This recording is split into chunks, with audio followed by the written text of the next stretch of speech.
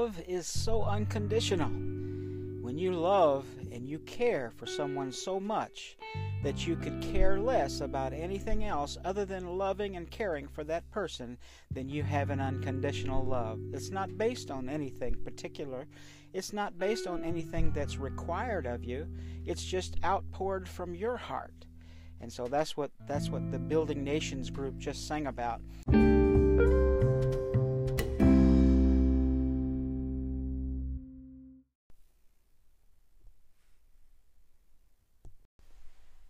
Unconditional love is the love that God gave to us by sending His only Son, Jesus Christ, to come and live amongst us, to come down out of His heavenly throne and to come down and live among us is just nothing short of amazing and utterly impossible for any of us to accomplish for ourselves.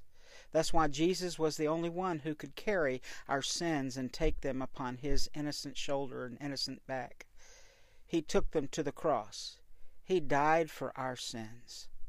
And then He rose again and gave us eternal life. That's an unconditional love right there.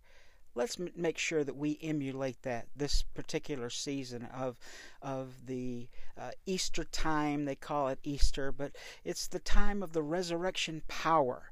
And so let's think about that. And the power that brought David even up out of the mud that he was in. And that's what that song was all about.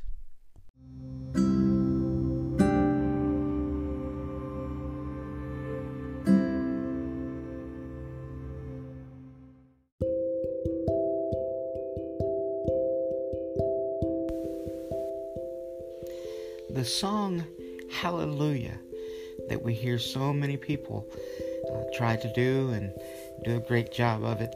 It's wonderful. It sings about the wonderful glories of how God's love can bring out a man like King David out of the dredges of sin and out of his lusts and out of the things that he went through.